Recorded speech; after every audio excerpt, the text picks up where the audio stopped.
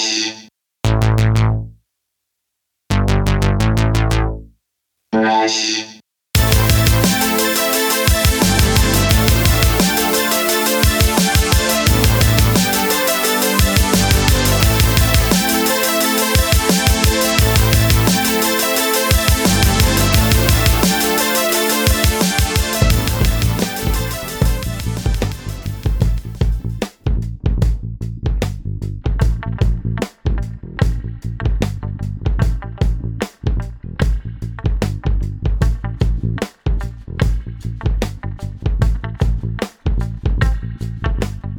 Hey gang, welcome back to another episode of the We Speak English Good podcast. Today's guest is Las Vegas's very own Hydro. Hydro is a rapper, a lyricist. He is a reptile expert. I don't know. He is a man of many hats, and I just completely respect what he does, his hustle, his grind, and I dig his lyrics. God, I'm having a hard time speaking this morning. I just want you all to know that I'm having a hard time getting through this intro. This is like the third time I've tried recording this intro, and it's only because I'm all jacked up on coffee. I didn't sleep well, and I'm just trying to get through this. So bear with me, folks. I'm not redoing this goddamn intro again. So here we go. We're pressing forward. Make sure to go check out Hydro's latest album, Hiatus, and his latest single called Determination, which was produced by friend of the show, Blaine Dillinger of Hyrie. Definitely go check that album out. There's a link in the show notes. There's a link tree in the show notes, so go and follow your boy on all his socials and everywhere you can, because support. All right, Hydro will be coming up here shortly, but first, go to ReinaMystique.com, ReinaMystique.com. Go check out her latest single called The Titty Jiggle. That's right, it's The Titty Jiggle. The Titty Jiggle. No, that's not how it goes. Go check it out. It's out now everywhere you stream. She also streams on Twitch live 4 days a week, 8 a.m. to 11 a.m. Go and check her out. Go and check out We Speak English Good on Twitch. I'd love to see you guys come on over. I'd love to see y'all come through and shake it with me. Come be a part of the live experience. If you like the podcast, you're going to love the live stream. Ask questions, win prizes, all kinds of cool stuff goes on over there. I do a news segment. Who knew? Then I was going to do a music news segment. Yeah, I do that now. I'm doing it. Okay, I'm not doing that anymore.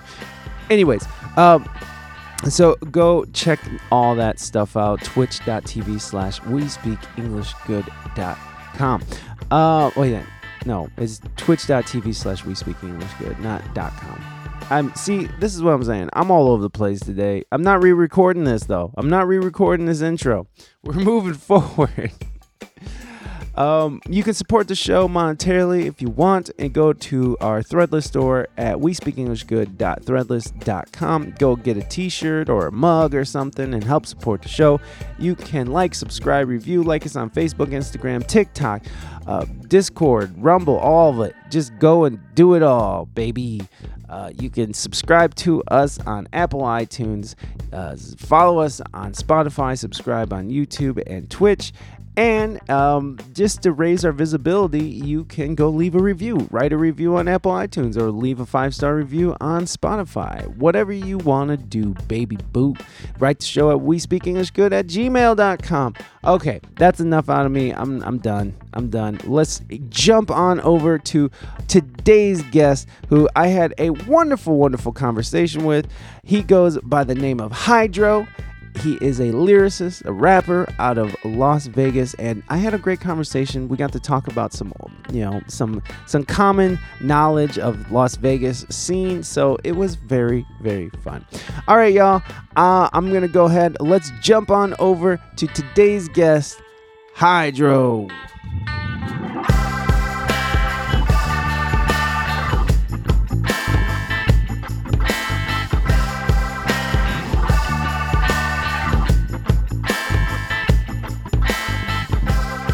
So you don't have a TV. You keep your head out of the news. I think that's probably one of the best things that people could do for themselves these days. Hey, what's up, Callie? Welcome in.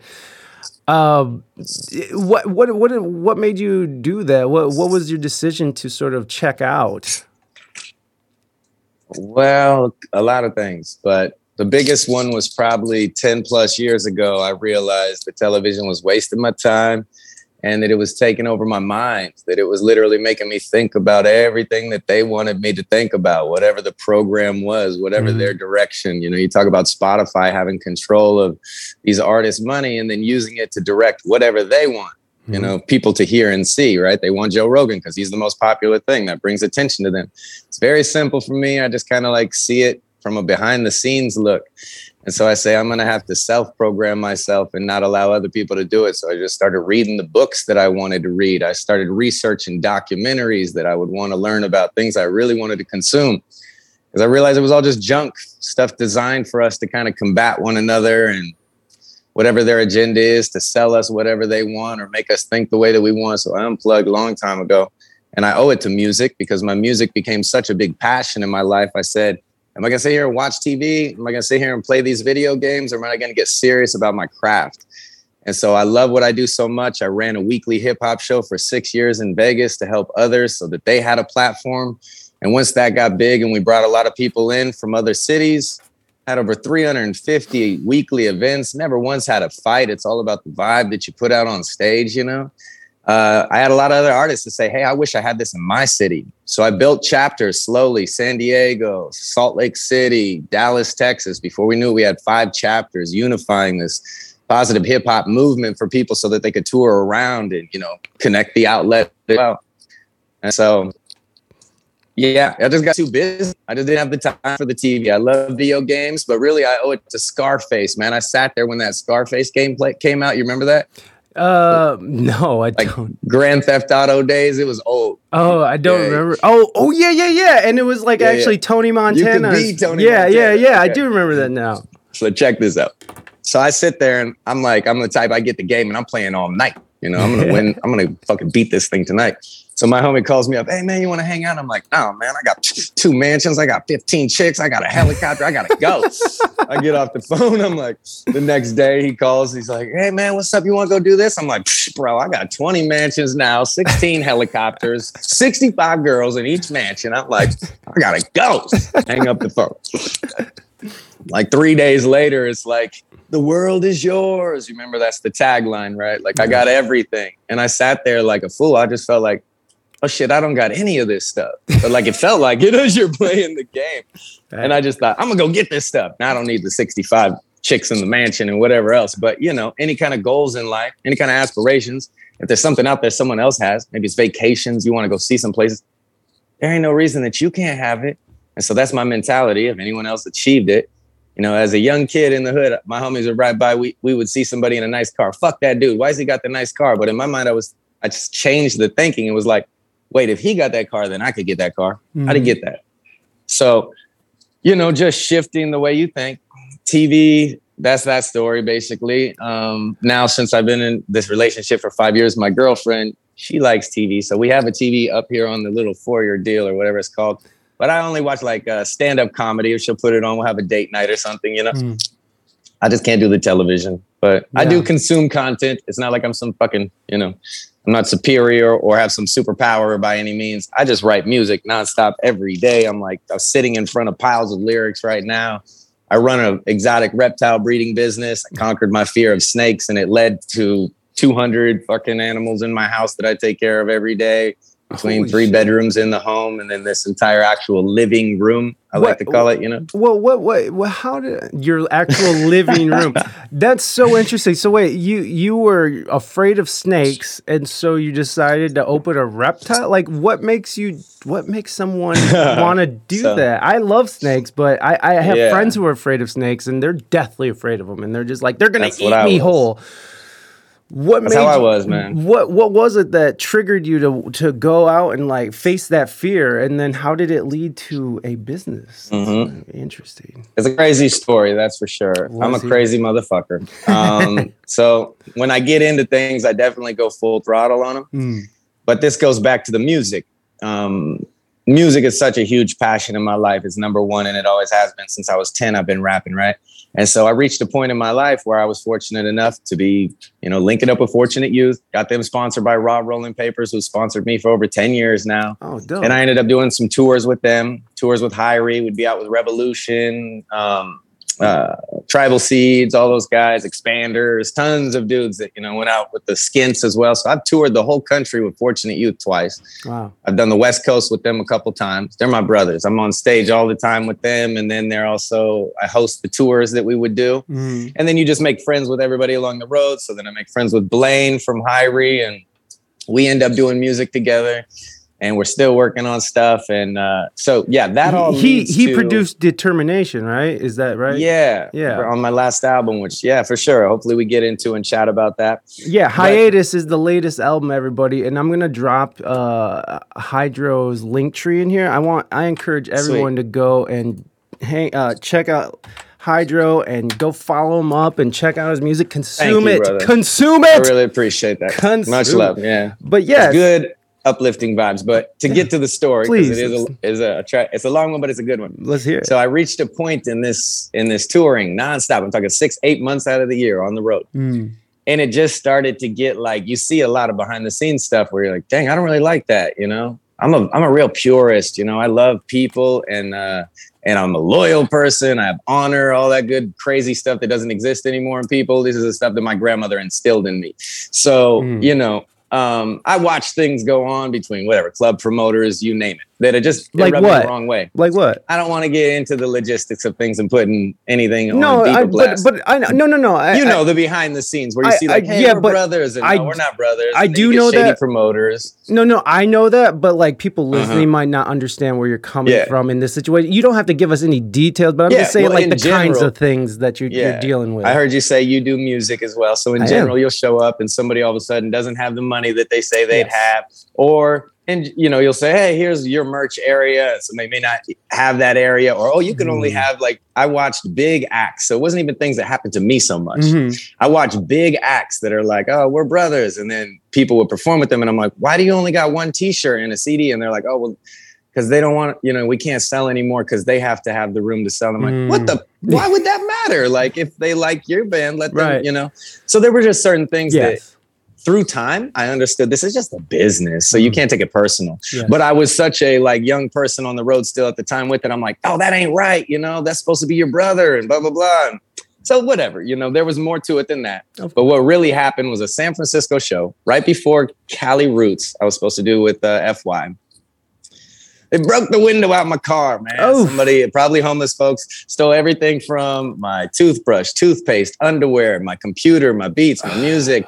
$1,000 worth of custom glass on consignment for a friend of mine that I had to pay back. Mind you, this was like the last tour of a couple years of being out with FY, and it was all an opportunity thing for me to be out with the Skints, to link up with the UK band as well. Yeah. And man, it just did not go right because, we were going town to town on gas, basically just getting by on this tour. It was just the opportunity that we're riding on. So you're not really getting any payment on these shows, which is always extreme gratitude to Fortunate Youth for taking care of me and all the bands that I've ever been out on the road with. It's always been a great experience. It's been what made me in life, and is like, holy shit, what would life be without that experience, Yeah. And I'm just looking forward to adding to it. But when the window gets broken out, I got to say, cancel Cali Roots. We duct taped the window up and drove home from San Francisco that night with frowns on our faces. Like, how am I going to fix this? I got to go hustle and get this window paid for and fixed because I didn't even have the money for insurance on the rental on this trip, which was terrible. I did so many tours where we never did that, but it was like, you know what? Can I get away with it? I'm going to try to get away with it. Stupid. So super learning lesson, right? So I come home, I go through this experience where I'm like, fuck all this right now. Like, why am I doing this music? What is going on? And I was a kid. I'd been Hydro since I was 15 years old, just going with the flow of this. There wasn't a separation from Joe, which is my name, and Hydro. And so I had to get to know Joe.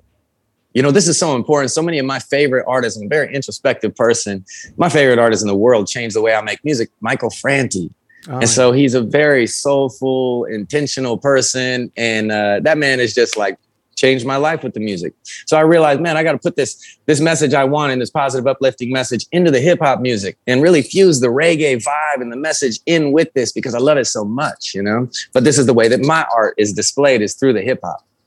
And so I did deep soul searching, got heavier into meditation than I ever had prior. I started practicing bhakti yoga, which was life-changing. I took on multiple gurus, and I started really getting to learn myself, my senses, why I did the things that I did, the connection to the results that we desire in life. And this is what makes us not happy. You know, as an artist, you'd see your favorite artist, they become hooked on drugs, or they're always chasing that next song or that fame. And I just thought, that can't be me. You know, that can't be the purpose of this life. And so I almost stepped away from music. And I literally was even getting into, like, you know, stopping intoxication of any forms. I enjoy alcohol responsibly and cannabis, maybe not so responsibly, but it's not bad for you. So I don't know, you know, as long as, you know, to a point. Yeah. But either way. So basically I got deep on the soul searching, and I'll get right to it. In the process of all of that soul searching, I said, what is it that I'm afraid of? Because I was very fortunate at a young age. I grew up in North Las Vegas. I was the only white kid on the block. My best friends, my blood brothers, we literally slice our hands up, put the blood together, you know what I mean? Puerto Rican kids, Mexican kids, black kids on the block. I knew no different. I was one of 3 white kids at my school. So I was the minority, you know? And so at like 10 years old, my mom gets with this cowboy, crazy.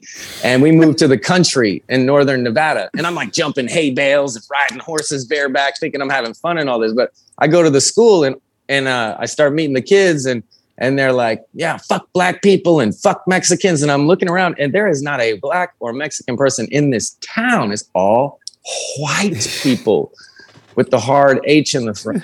But basically, these people, I listened to them a couple times, and then finally it just got to me. And I said to the kid, I'm like, yo, have you ever even seen a black kid before? And he's like, no. I'm like, have you ever seen a Mexican kid before? And he's like, no. And I'm like, then what the fuck are you talking about? Do you even know? They're people just like you are people. What are you talking about? And they were just like, no one had ever said that to them. And because their dad or whatever, their mom had told them that this is the way that they feel. And I at first I judged these people. I was like, oh, this is fucked up. These people got it all wrong. And mom's husband, he was racist as shit. I'm talking about, this man would see a black actor on television and told me, get those off the TV. And I would fight this big ass man, this cowboy, because I'm like, you're wrong, you know? And it was either me or him. He was either going to change me, I'm going to change him. My girlfriend is as dark as it gets. She's half Jamaican and half Belizean. It's just how love works. It wasn't planned, you know? And so we won because he loves her to death. You know what I mean? And it wasn't just her. He through time, he started understanding too, because he never had met anybody like me either. This poor man had never seen a black person in his life till he was 18 years old. He joined the military. Wrap your mind around that. Wow. So, I mean, point is, I realized through time, at 10 years old, mind you, that these people weren't bad. They just feared what they don't know. They just feared what they don't know. And I say, oh, this is where fear comes from. And so I kind of forgot about that shit through time. And as I was older, I took care of my grandmother, who meant the most to me in life. And she was deathly afraid of snakes. Like, I put a rubber snake in the fridge one time, damn near gave her a heart attack. I'm sorry, Grandma. I didn't mean to do it. But she wouldn't even travel to a place if we're like, hey, we're going camping. She's like, are there snakes there? Like gardener snakes, Grandma. She's like, no way, I'm not going. Now, me as a kid, I didn't even really remember this either, but I would play with snakes all the time in the desert, catching horny toads and whatever the fuck else. Oof. So when I get older, I just had a dog, you know, and all of a sudden I tell you this moment happened. Now in the music, we catch up to this moment, right? Had the window broke out. I come home like, why am I doing this? What's going on? Get deep into the meditation. I go, all right, it's time to attack any fears I have in life. Thank you, Morby. I appreciate Wespia that. Woo Hype, Wespia Woo Hype, Wespia Woo. Sorry about that. That someone was subscribed. Thank you, Morby, for that subscription. I appreciate you. I appreciate We'll get right to the goodness. No, so, you're good. You're good. It was just someone subscribing to the channel, but you're going to see that. I forgot to tell you, there's going to be like weird things popping up here and there. Okay. No, it's all good. There you go. Now you know. It's all good. Anyway, so the story is good. Story is good. So it gets to the point I'm like, you know, what are the things I'm afraid of? Okay. I'm afraid of heights. I don't like being up high. So I jumped out of an airplane. I'm like, fuck it. It was a my 30th birthday, I said, let's just jump out of an airplane. So I skydived. I didn't do it. It was scary and it was fun all at the same time, but it wasn't really, you know, you can't just face your fear. You got to get familiar with your fear. Oof. You almost got to get a fascination for your fear, which is the name of my business, Fear to Fascination. Hey. But we'll get into that. Either way. So basically, I have a friend, he's into rock climbing, and I always tell him, you're fucking crazy, bro. If you don't get off that rock, man, I love you, dude. I don't want you to die. Like, stop it. And he's like, you're crazy, Joe. Stop saying you're going to die. Like, the gear is fine. You can rock climb. People do it all the time. So finally, I went out. I started rock climbing. I did the 50-foot rock. I did the 100-foot rock. Kept coming. We did 300-foot. Then we double pitched. I did a 600-foot. Now we're 50 climbs in, and all of a sudden I'm starting to really like this shit. And so I'm about 600-700 feet hanging off the edge of the rock. And when you build that trust finally in the gear and in the person that you're climbing with, the fear went away. So I was no longer afraid of heights. I could stand there looking over the edge of a cliff. I'm like, damn, okay. Now you got to have a comfortable fear of heights, of course, that's going to keep you from dying. Yeah. But you don't want to be like standing 5 feet away and shaking, Right. So same story. I go out hiking with a buddy of mine at Red Rock here, and he's deathly afraid of snakes. There's a rattlesnake on the trail. We see it. We're like, oh man, look how beautiful that snake is. It's 20 feet away from him. I shit you not, my friend, he could not stop shaking so hard. I had to go up and like hold him for a second. I'm like, bro, are you all right? Like, calm down. It's okay. It's not going to get you. And that's where it becomes an unhealthy fear, I feel like, right? So basically then the next fear was the fear of snakes. So I went to the pet store. I tried to touch a little corn snake to get over my fear. But then I started reading these textbooks about snakes and all the different genetics that were out there and how people were breeding these like world's first snakes. Like one snake has stripes, one snake's got spots. You put them together and you get this crazy wonky pattern. And I'm like, this looks like living art. Like I've never seen anything like this before. Yeah. Then I find out there's thousands of these different genetics that you can play around with. I keep reading, I keep researching. I say, fuck it, I'm gonna get this little corn snake to get over my fear. I handle him, he's all chill. But one night I mess up, I leave the enclosure a little open and he sneaks out. I actually find him, but I scare him. And when I get him, he's like, flailing. And I'm sitting here like, this little fucker bites me. I'm like,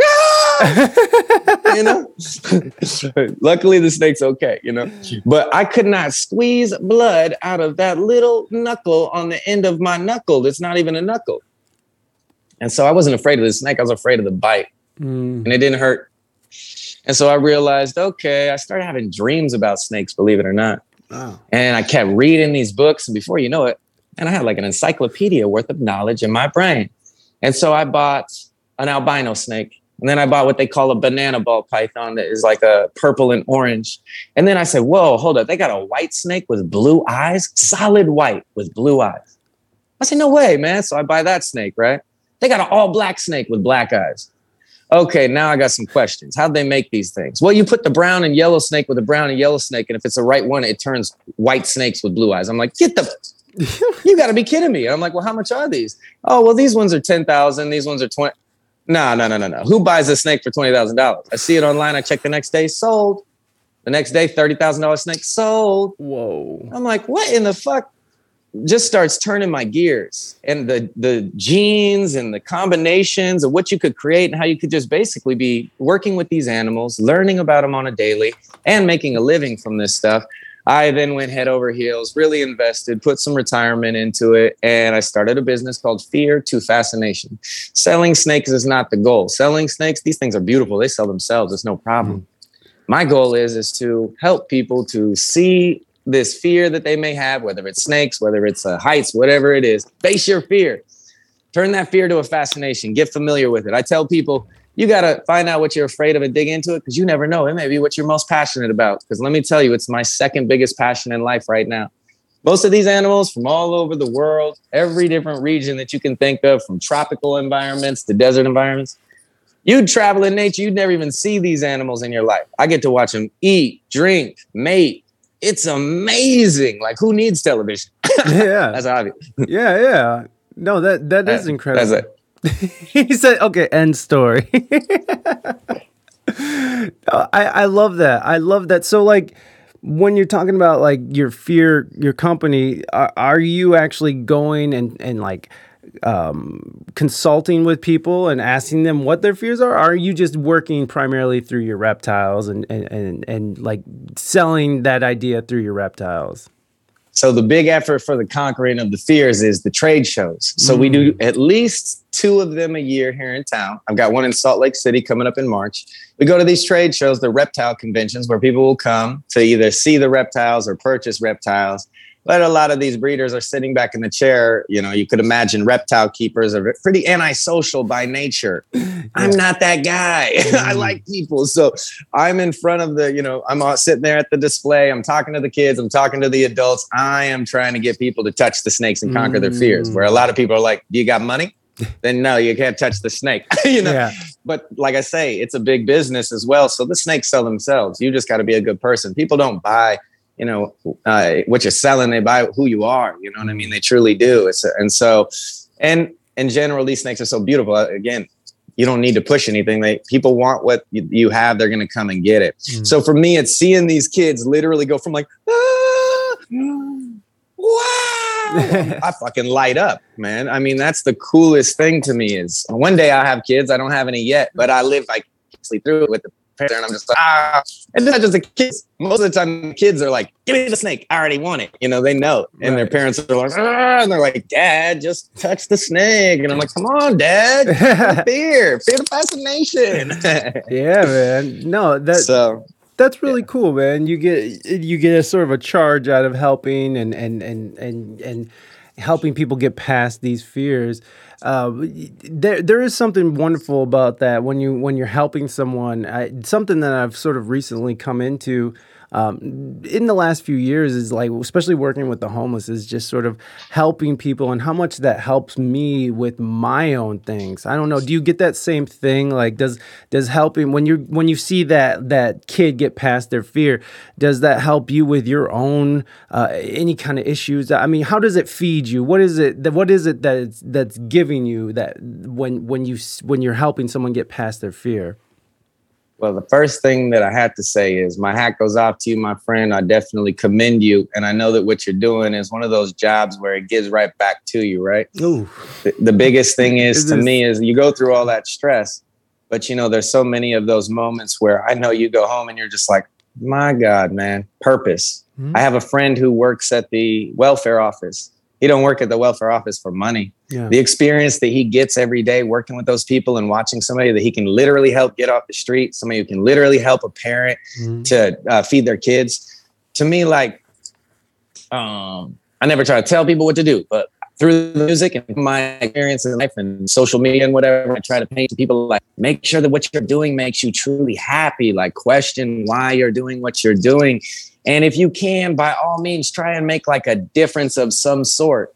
And this doesn't mean it has to be something big. If it's literally you putting a smile on somebody's face every day, that's big. That's major. You're changing things. But when you work in a job situation where you don't have the ability to give that to people and you don't get to watch your hard efforts on a daily make an impact in someone's life, I think like, man, work your way into a position like that, because it'll never really, in those days, like you had the other day where you're like, what in the hell am I doing here? This is crazy. Those moments come back to you and you realize, right? Mm-hmm. When I would do the Hip Hop Roots weekly show, there were so many times I wanted to give up, and I shit you not, I 100% believe in God that there would be these moments where a guy would randomly come up to me that I did not even know, that I swear I'd never seen at the show. And he's like, thank you so much for doing these shows. You keep me and my brother having something positive in our life. It would always be in these moments where I was ready to give up. There's somebody come to me and they say like, oh man, if I didn't have this, I don't know what I'd do. This is the only positive thing in my life every week. And I'm like, you bastard, I wanted to quit this week. Like, it's a rewarding feeling. So for me, it's like the same reason I do the music. In a nutshell, we are here to help each other. That's it. I think like we can communicate, and the idea of interacting with the person, nothing feels better than love. Somebody truly loves you. That's the greatest feeling in the world, whether that's a woman or it's a man. I love my friends. Give someone a hug when they really, truly need it. That is what we are here for, is to help empower people, make them to be the greatest people they can be. And I also believe ideally to get closer to God, to find their greatness inside, and then like not be egotistical about the greatness and realize that greatness comes from somewhere bigger. You know what I mean?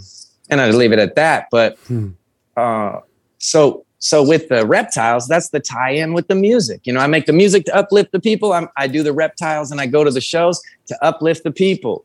Yeah. So yeah. And while uplifting the people, you uplift yourself. 100%. Yeah. You know, you tie in. There you go. We'll go to a psychological place. As a kid, man, I had a fucked up life. Really fucked up life.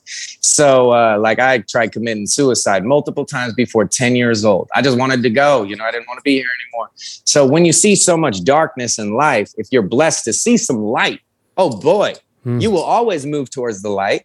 Yeah. And you'll always find light in the darkness. You'll find the joy in the sadness. You know what I mean? So for me, that's, yeah, man, definitely. Helping other people makes me feel better inside, you know? Definitely. I actually don't have a fear. I don't want to say that I am fearless, but I am not afraid of animals or hints or anything. I had a lot of fear of losing my family, and after I lost them, it was very painful, but I survived, and live is going on somehow. Yeah. Life is going on somehow. I mean, like once these things sort of finally do hit you and you do realize that life keeps going, like when you lose somebody, life keeps going and you have to keep living, and you can't just live in that space, that mourning space. I mean, you can always mourn those you've lost, but I mean, eventually you have to like pick yourself up and keep moving. Oh, you got a question. What drove you smoking? Morby wants to know what drove you smoking. Gelato. Hey, Italiano. There it is. We good to smoke on the show? Yeah. Because Vegas is legal. I can't. We are legal here. I can't smoke because I'm in Ohio, and Ohio is medical, so I can't smoke. Oh, shout out to Ohio. Yeah, we got medical. We're doing okay, but we're not there yet. How is Vegas? How is things there right now with all that's going on in the world? How is the vibes there? I haven't been there. Like I haven't done any. I haven't toured for 2 years, so it's been interesting. So how are things out there? Nothing's different in Vegas, man. We're still partying like it's, you know. Yeah. I've been licking every door handle in the city just to stay nice and fucking strong immune system. I go to as many concerts as I can. I hug everybody. I think that this is important. I think the mask for too long, you keep away from the germs too long, man. Damn. Yeah. You might get really sick. Yeah. So I don't know.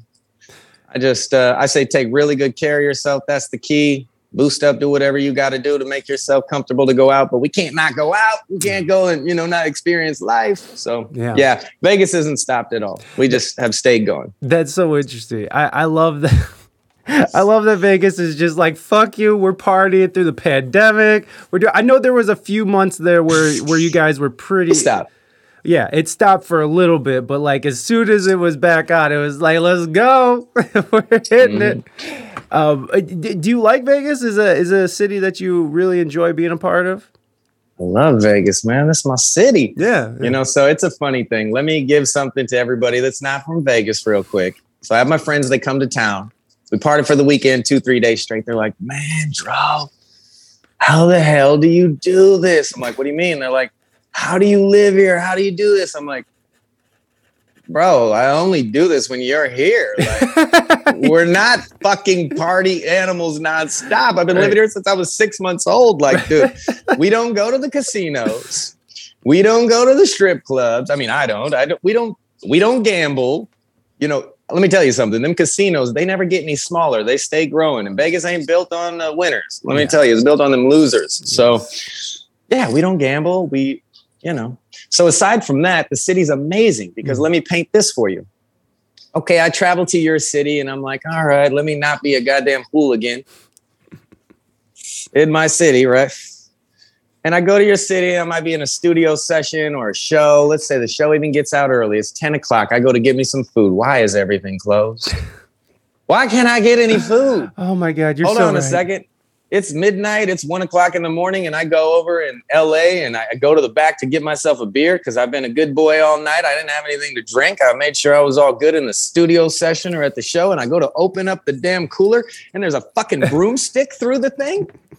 what is this? I take the broomstick. No. What are you doing? I say, I'm just getting a beer. He's like, no. I'm like, no, I'm old enough. Trust me. This happened to me, literally. He goes, no, you can't get it though. It's past the time. I'm like, what? Yeah. I had to talk to this Mexican guy outside, sit me down the block about 5-6 blocks to this super ghetto spot where I paid $20 for a 40 that night. Hell yeah. Jesus, man. Oh yeah. And so that's one reason why I love Vegas. Yeah. I can get food. I can get liquor at any time of the night. This is the entertainment capital world. All the dopest bands come here. All the coolest Cirque du Soleil concerts, you name it. Say I do want to go to a really fancy restaurant on the Strip. I can, those places are there. But the beauty of it is I live 30 minutes off from the Strip in Green Valley in a really nice area. It's nothing like the nonsense of the Strip. There's no homeless folks anywhere around here. And, no disrespect to that. I go out and do services all the time and I'm helping the people. But at the same point, it's really nice neighborhood. It's not, if you come to Vegas, I say that my friends were just here and they're like, there's crackheads everywhere. I'm like, what? Where? I never see crackheads. But on the Strip. Yes, it's a different story. It's tough. And so I've traveled all across this country in search for nature. I wanted to live in a place that had more trees, more rivers, maybe the ocean.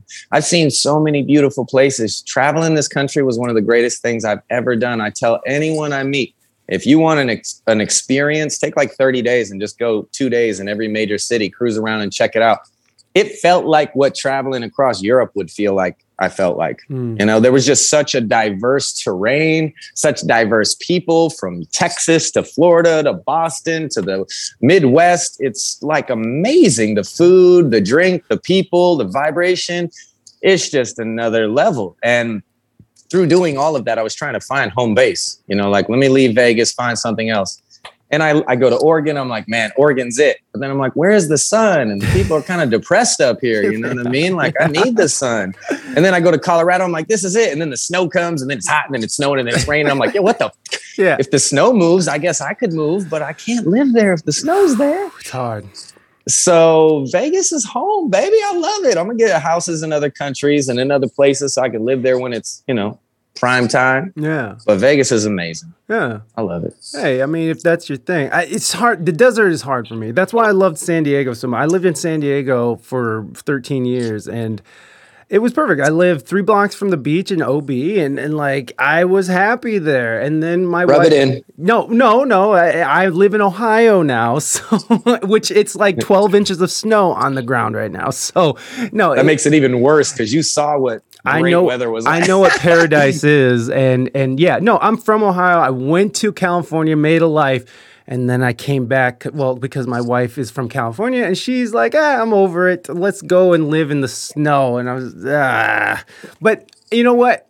Through the pandemic and seeing how everything panned out, I'm kind of glad I'm in Ohio. Smart move. I'm kind of glad I'm in Ohio because like right now it would suck to be trying to figure out funding and all this shit in California. Like California's so expensive. It's so just, and the way it's being ran right now, it's just, it doesn't. All your people are trying to come here. We know. Yeah, trust me, You're get fucking our city up. No. All the Californians are trying to go to like Texas, Phoenix, Las Vegas. They're just like, I gotta get somewhere else. Oh my god! Yeah, they're bringing all the bullshit with them. It is so funny. Oh, it is, man. It is. I have tons of friends out in California, obviously still, and they're just like fucking struggling to make it happen. And it's just like, fuck, dude. I'm like living pretty good. Things, like you said, I can't get food at 2 a.m. or at 1 a.m. and the options of you can't food. even get it at 10 o'clock. Be honest. Yeah, you're right. Cities. You're absolutely right, Heido. You're right. You're right. After 10 o'clock, it's over here. You want pizza or Taco Bell. After 10 o'clock, it's pizza or Taco Bell, and that's until midnight. So go fuck yourself if you're hungry after midnight. Basically. Yeah, it's awful. Is the Bunkhouse Saloon still going strong? Hey, look at you, bud. Oh, I played the Bunkhouse a few times. I love the Bunkhouse. And, So, man, the Bunkhouse 10 plus years ago is where I started with my show Hip Hop Roots. It was Really? like, I think the first venue I ever performed at in town. That's And I really ran cool. that show there forever. Legendary show. That's And then they took the stage. Were you there when the stage that's on the roof was on the ground? Have you seen? I never saw the stage on the roof. I only saw the Okay. stage inside. So when you came in, was it a stage that was about this tall, or It was it an was actual way stage? taller. Yeah, it was an actual stage. Okay. So, yeah. So it used to be a stage in the corner, Mm. a little bitty stage this big when I started there. And if you look at the bar, you'll see this like platform above it that says BH on it. Mm. Like you probably wouldn't even know it was a stage, but that's the stage. They took it and they put it above the bar. Oh no! And then they built an actual stage. It's really dope. That's awesome. So no, it's not there anymore. It's been taken over. They've stripped all the copper wiring and smoked that shit. Whoa. Yeah. damn. Tony Shea, the guy who bought out all the downtown area, he passed away and things have been pretty crazy. There's a whole bunch of people trying to claim they own something. And Was he the one I who don't know. put in that that little village of shipping containers? Was Yes. that him? Okay. yeah, he did all the restoration downtown. One could say that he's the one who hooked up downtown and made it all awesome. Mm. And one could also say he's who ruined downtown for all the locals. In which way did he ruin it, would you say? Well, it used to be a spot where downtown nobody wanted. Tourists didn't come to anymore. And so it became kind of grungy, but it was where all the dope shows were at. All the reggae shows, all the punk rock shows, all the heavy metal shows, all the hip hop shows. These were our venues. This is where we would go and support all the different styles of music and go see our friends perform. You knew the bartenders, you knew everyone that was there. It was like Cheers, your local spot. Well, as soon as Tony Shea came in and he saw that this was a place to build and monopolize off from, he put so much money in and brought so many nice establishments down there, which was great for the economy in a way. And then it pushed all the bad riffraff kind of further down Fremont Street, which no complaint there. But in doing so, it turned all these venues into like hipster bars and basically getting rid of the employees that were there, renovating them to the point that the tourists would want to come back in. And so they just kind of pushed all the culture out. Yeah. And that's something that Vegas is really good at doing, is trying to actually like destroy culture. Fuck your culture. We were trying to make some money right now. We got entertainment here. So Got money things going on here. yeah. No, That's that true. you know what's interesting, that I feel like that's happening all over the place. Like when I was in San Diego and I was there long enough to sort of see that same sort of transformation happen. When you're talking about different parts of the city, like North Park or OB, which I don't expect anybody to know what I'm talking about, but these are parts of the cities where people would go hang out. There was culture built there. There was something fomenting there, like something building in these spots.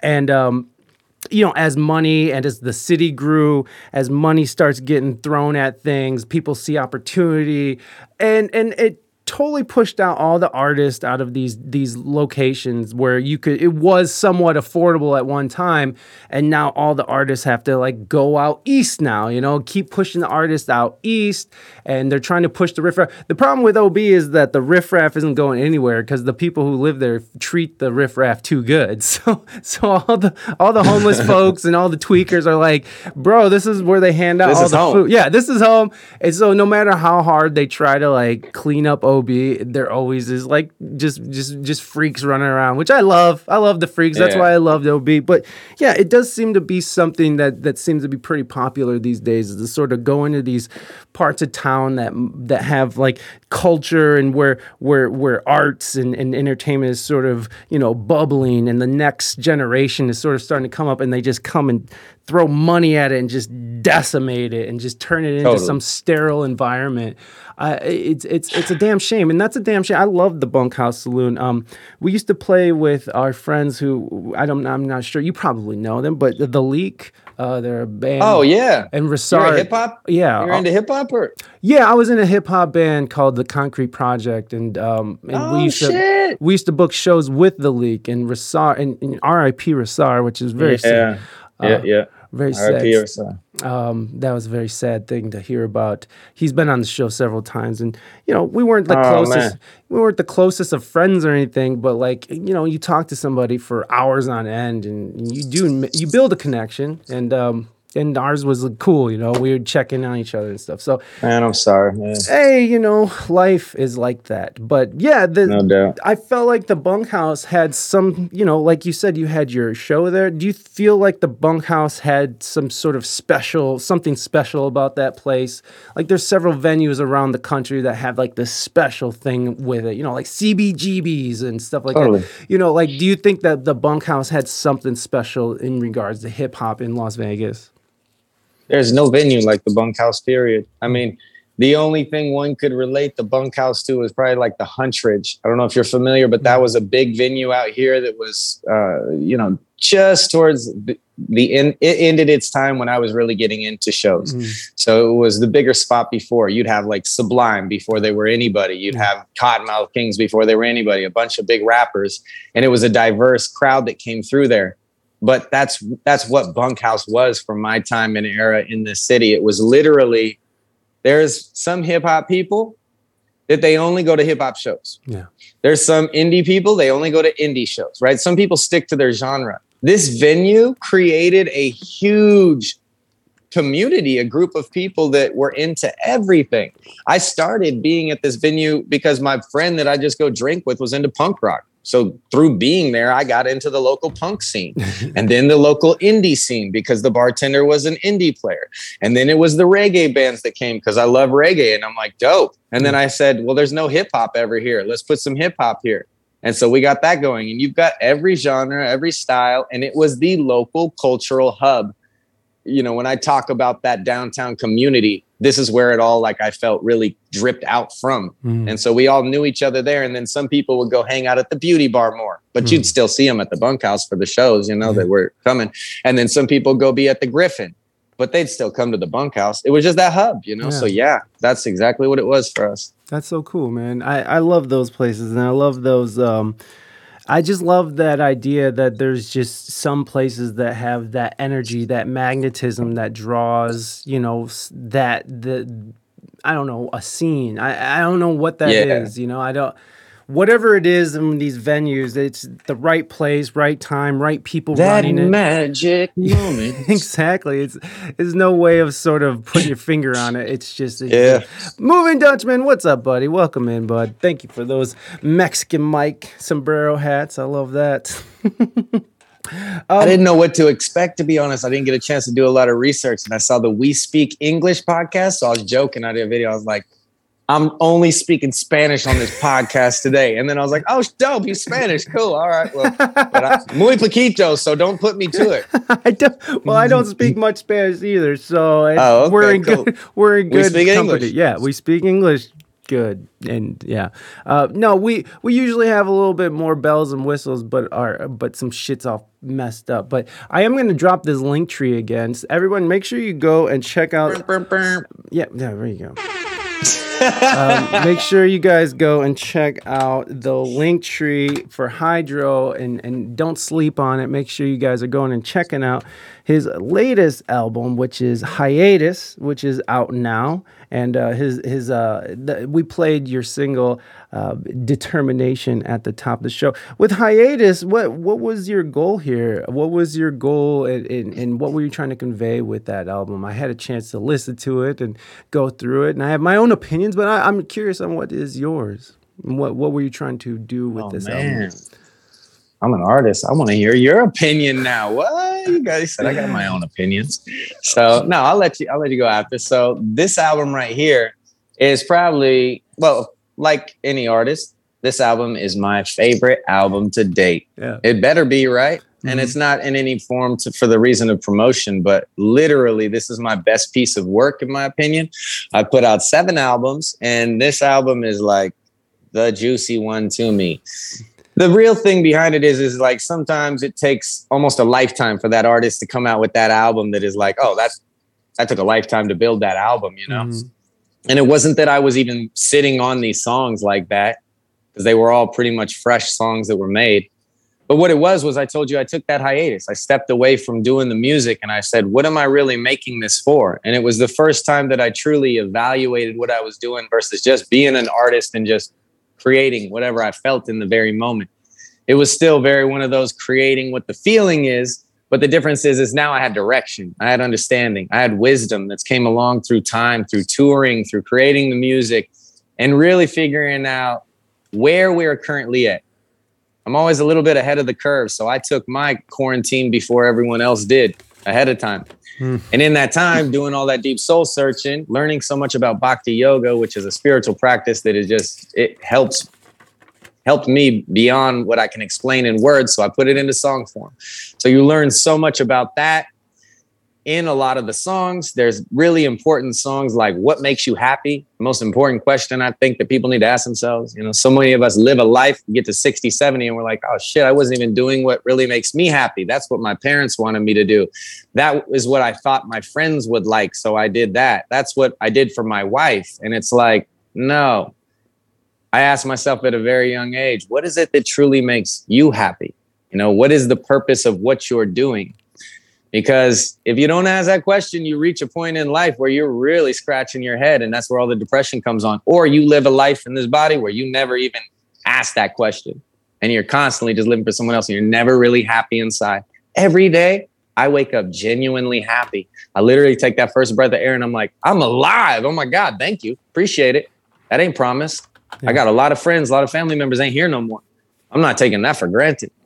And so this album, I realized the energy was, whoa, low. Like we already getting low energy, especially in the genre of hip hop. It's just steady went from an uplifting genre of music that was educating and helping people to a dumb down and like more, just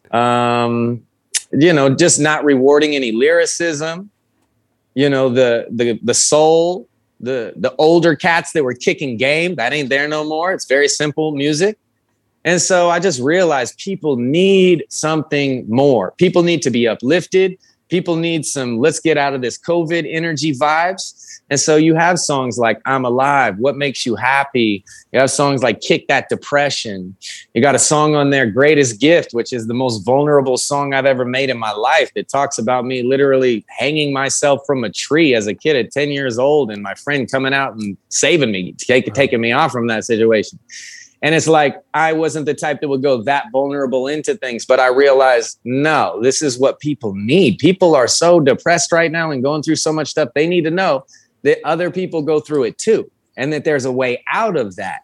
And again, like I say, our purpose is to help people. So that's what this album is, just 100% self-esteem booster, positive uplifting, get out of that COVID bullshit. And here's my heart on my sleeve. Here's how I do this thing that, you know, keeps me happy every day called life. This is why I'm happy that I'm alive in the song I'm Alive. And then, you know, you end the album with determination, the album's starting with Full Circle. And it's just this whole embodiment of, yo, I can be better, so I'm going to be better. You want to be better too? Come along with me. Let's go. Yeah, that's beautiful. Yeah, honestly, mine was way more distilled down than that. But I was gonna say that I see an album where someone is coming into themselves. Like what I've gotten from it was an album of someone who is coming into themselves as a fuller human being. And that was it. That's awesome, man. I love it. Thank you. That's a beautiful evaluation of the album, in my opinion. The last album the last album you released, has it been a while? Has it been years? Yes, it had been 4+ years. Wow. So that was the whole idea behind the hiatus and playing on the name of Hydro. The name Hydro is a funny story too. I mean, where I'm from, you don't name yourself. That's some corny shit, really. You know, you get named by people in your neighborhood type deal, you know? So my name is Joe. I had a nickname prior that we won't mention that was like my grimy street name because I wasn't a good guy around that time. And so then I evolved through time. I started growing cannabis like crazy. So I got known for having the best dro around. And so then I was Joe Dro. Hey. And then, you know, my plug turned into, you know, my customer basically at that point. He come around looking at buds that are like this big and he's like, fuck it, you're Joe Dro, the hydroponic pro. Like they got to say the full name if they're going to talk to you. I'm laughing at him, right? And then eventually this homie I grew up with that I always freestyled with on the corner, just hanging out at a bus stop and stuff like that. he hits me with this song called Weed Man. He's like, bro, you got to do this song with me, you know. And he had been doing music, and I was just playing with it. I had no confidence. So I do the Weed Man song. He's like, holy shit, this shit is amazing. You gotta be a rap. Like, you got to do this. I'm like, no. Well, eventually he talks me into it, and he's like, you got to have a name, man. But you should be Hydro. And I look at him hella crazy, and he's like, but HIGHDRO, because you're always trying to like take people to a higher level. And I'm like, that's the dumbest fucking name I've ever heard in my life. And then I had a show with him like a couple weeks later, and I'm like, I don't know what to call myself. You know, I'm not going to be Joe Dro on the flyer. So I went with the Hydro. And everybody comes up to me at that first show, and they're like, that's such a clever name. He looks at me, he's like, fuck you. I was like, okay, I guess this is my name. I'll go with it. Hey, you got to give the people what they want. That's where the hiatus comes from, with the HIGHATUS instead of, you know, the correct spelling of hiatus. I'm not illiterate sometimes. Just a fun little play. No, the in those 4 years that you sort of took off, you weren't touring or anything like that. You weren't performing. No touring. I did like one show with Devin the Dude 2 years into that whole deal, pretty much. But no, I was still writing music because it's my passion. I will always make poetry and write music and stories. And it started for me with storytelling and poetry. And so it's not just like I've never been a guy that wanted, you know, I ran a hip hop show. I met these guys that are like, I'm going to be a rapper. I want money and girls and stuff that comes with the rapper.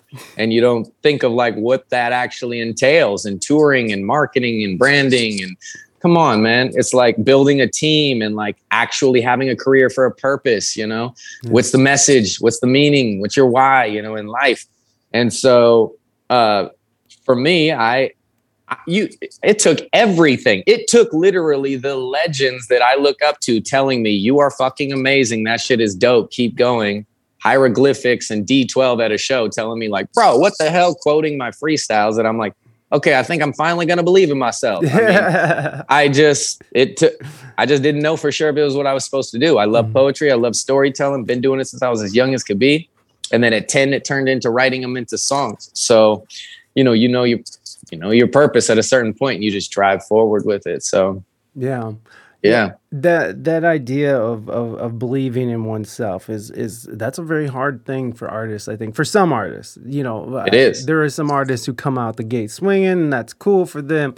But I don't know, man. There's to actually believe in your own art, it's a game changer. To believe in what you do is a game changer. For the longest time, I didn't believe in what I did, like especially this podcast, because I've always looked at the podcast as like a oh no, I'm just having fun, blah blah blah, la la la, and then things start catching legs, and then you start to get a little feedback, and then you're starting to make a little money off of it, and then you're just like, oh shit, I should probably, you know, and you're talking to bigger people who have done amazing things, and they're having a great time, and it's like, and still through all of that, it's just like I even to this day with all the success that I found with this show, which I'm not saying this is the best and biggest show ever in the world. I'm just saying that we've come along. Good, we're coming along. We've come a long way, you know, in the years that we've been on air. So it's just.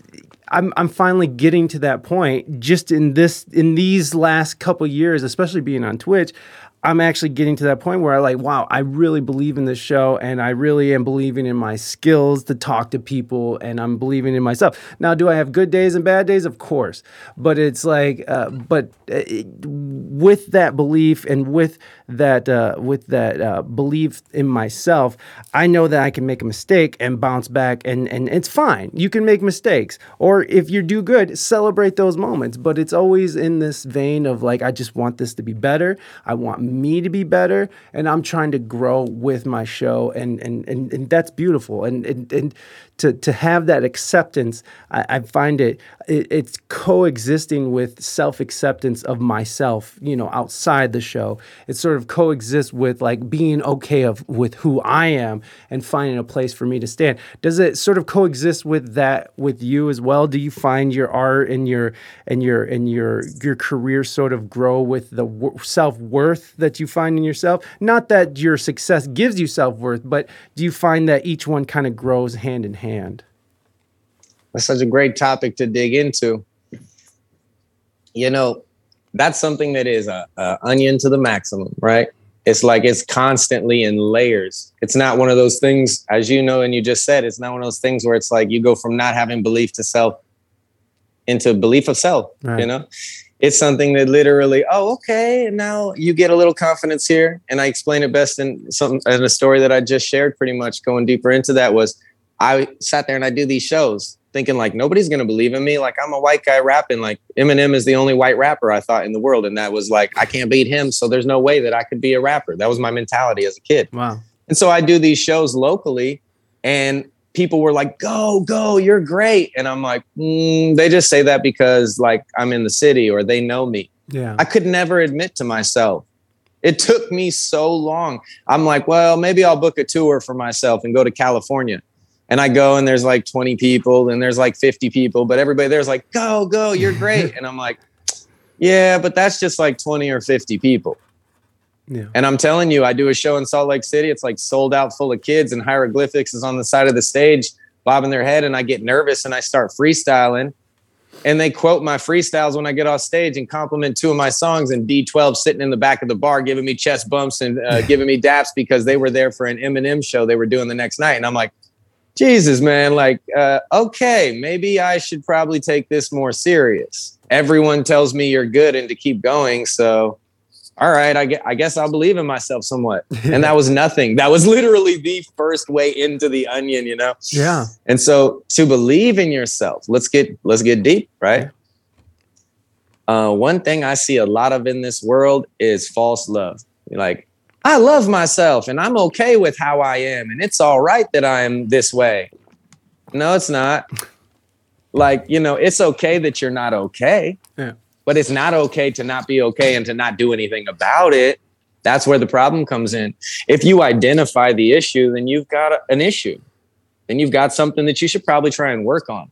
Now, self-consciously put your armor on and don't let anybody affect you because you know what? You're working on it. You got this. But at the end of the day, you got a problem right there. You need something you need to fix. You can't just cover that up with I'm okay. Yeah. You're not okay. It's going to come back. So the deeper that we get into ourselves and conquering those demons within ourselves or those obstacles that we need to get to, whether that's exercise, whether it's reading more, so you educate yourself more on the topics that you're speaking about, whatever it is, you're advancing, right? And in each advancement, you get to know yourself more. You get to be a better version of yourself. So you're digging deeper into the onion of confidence, of belief in self. And with belief in self comes belief in your art, comes belief in maybe the opportunity that you can't believe in an art until you have some real belief in yourself. I mean, I'll take that back because maybe it is your art that allows you to put yourself out on a limb. But then a problem can be that we rely on that art as that source of our happiness and our derivative of who we are. That's not who you are. That's what you do. You know, well, who we are, we learn more and more about self. And that's what I was talking about in the beginning, where some of my favorite artists, they never got to know themselves. So they get stuck in the race of either the fame or the drugs or the next show or the what. And so that's like just a piece of the onion, you know what I mean? And to me, life is getting to the true essence. Let's keep on shaving away and getting a little bit better every day. I'm not competing against you. I'm not competing against this rapper. I'm not competing against anyone but myself because, man, that's already a big enough battle. I got a lot to do in here. And so if I can just be a little better than I was yesterday, some days I'm not, like you say, some days I go a couple steps back. But the reminder every morning is like, yo, the direction is that way. I'm not looking this way. Yeah. So, yeah. That was a great answer. Thank you so much. Thank you. That was great. Of course. Do you, I kind of wanted to go back into something which you sort of brought up is like how people sort of are, you see this a lot online. You see a lot of people who are like, I'm okay, I'm big and I'm beautiful. And like, I'm not trying to pick on fat people. I'm fat, okay? I'm like overweight. I'm working on it, folks. I'm working on it. The pandemic was not good for me. So I'm picking on weight just because it's something I struggle with. You know, and there's people out there, it's like, it's okay to be big and beautiful. And you know, I said this, and I've gotten in trouble before for saying this, but it's like, I've said that, you know, public was like, hey, you know, being overweight sucks. It sucks to like when you bend over to tie your shoe, your stomach plows into your internal organs and it hurts and you can't breathe very well and it sucks getting in and out of cars and like, like it sucks going shopping for clothes because you always gotta like, there's always something really cute that's in the fucking like in the small, but it's not in the extra large, so it's like, there's so many things that suck about it. And to sit there and say, especially the health reasons, like all those other things are all those other things are external and shouldn't matter as much as the actual health part of it. And that's the part I hate the most is just being unhealthy, not being able to walk upstairs without sweating and being all out of breath, like just not being able to keep up with my own child, who's running around. Like that bothers me and that gets to me and that's enough to motivate me to get my ass down to the gym. So it is a weird thing when I see people who are just so proud of being like so horribly overweight and then the people who are like, yay, you're brave. I don't know if that is the right direction or if that's the right solution. I get that people need to be, body positivity. That's great. I'm all about it. But like you said, when you zero in on a problem and if it is a problem for you, I mean, I guess if you're happy being big and sweaty and all that, that's great. But like, it's you're dying quicker than usual. Just so you know, you are dying quicker than usual. I don't know if that is a great way to handle that as a society. I don't know. What do you think? Do you think that sort of social media has helped the situation, or do you think it's sort of not helping the situation? We can't make it okay to be unhealthy. That I know. Mm. You make a lot of great points, and I know that it's not easy for everyone. Some people it's more difficult, and some people are going to just have a larger body shape. Right. But the bottom line is you can't make it cool or okay or celebrate the idea of not being healthy and that's okay. And you just said it, and people do it constantly. Like, no, I'm not going to shame them, and I'll give you props. And it's like, I don't put people in my life that don't push me in a positive direction. Pressure makes diamonds. None of this music gets made or any of this work gets done in my life. You can't wake up in the morning and do the job you do without putting some pressure on yourself to make sure that you go to work, that you are in the right mindset for these people. You've got to completely prepare and wipe your slate clean and go there. If you just went there, hey man, I got mental problems too, and it's okay. Yeah, it's okay, but you've got to work on them still, and you've got to be aware of them. So back to the idea of health. No, man, I don't like that idea. And I don't think that that's good for people. I have friends that are overweight and I never push them by any means. I always motivate and tell them. I literally send videos. Hey, I came across this Dr. Bush workout deal. It's 10 minutes long. I do it every morning and it just like gets your blood rate going. And it's something real simple everybody can do. I do these weekly hikes when the weather's nice. I call it Nate Church. We take everybody out to Red Rock and I literally do a hike. If you're 300 plus pounds, you can do this hike. We walk 10, 20 minutes in, go right to the water. We hang out, burn some doobies. Some people don't burn the doobies. We have lunch. We cruise 20 minutes right back up. Make it real simple. We do it so everyone can be a part of it. I don't want a friend in my life that would not push me to be better, to be healthier. So we can't reward a society like that. And it's because other people, they know it's hard and maybe they don't want to do it. But man, don't put yourself around those people. Like having yes men and whatever else. No, you want people in your life that love you. My friends, I'm like, bro, you are drinking too much alcohol. I love you. I drink too. But bro, it's been 2 weeks straight. What are you doing? If your friend doesn't do that, they are not your friend. That's how I feel about that. It's just, you got to help people, push people in the right direction, Yeah, I'm feeling that, man. You have a good, you do a lot of social media work. It's part of your job. How do you sort of maintain like a healthy relationship with social media as we're just sort of talking about how it can possibly be toxic feedback, a toxic feedback loop that allows certain people to continue bad behaviors and in some cases encouraging it. How do you sort of steer clear of that and stay in the I am a content creator and I am not going to sort of fall in these traps and stuff? How do you keep yourself from falling into these sort of traps that social media has made it so easy to fall into? Oh, you're good at this. Seriously. That is a really, really good question. Thank you. And I needed that because here's my heart on my sleeve and my flaws is this has been one of the biggest obstacles for me to get over. Hmm. And I finally found a comfortability in it. But I'm telling you right now, I'm still working on it. Yeah. You know, I'm by no means perfect. And I have all my little things that I'm always working on. And I love it because we get to talk about it right now. This is one of mine. And so you get to hear where I had,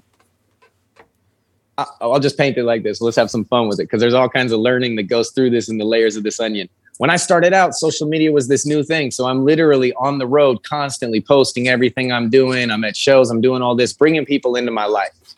And at the moment it felt healthy, but then I realized I'm at dinner, I'm doing a video of my food, and I'm here, I'm with my girlfriend, whatever, I'm doing a video of this.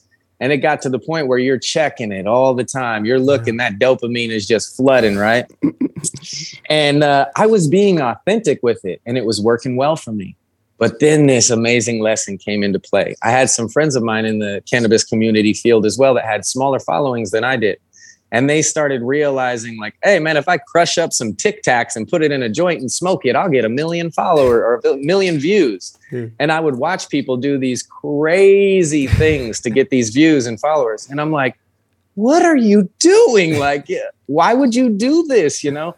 And it gave me such a distaste that it's what literally pushed me to go off from social media for those 4 years with the hiatus as well. When I took my break, I got so, man, I just watched people like selling their, it just gave me a real distaste all the way around. I'll say that. And I watched people who had really small followings just blast past my following, doing all this crazy stuff. And in the time that I spent those 4 years off social media, I lost 4,000 followers. Mm-hmm. Because, that's just how it goes on social media if you're not active. I would check in every once in a while and like see what some friends are doing, but I was just like never really posting.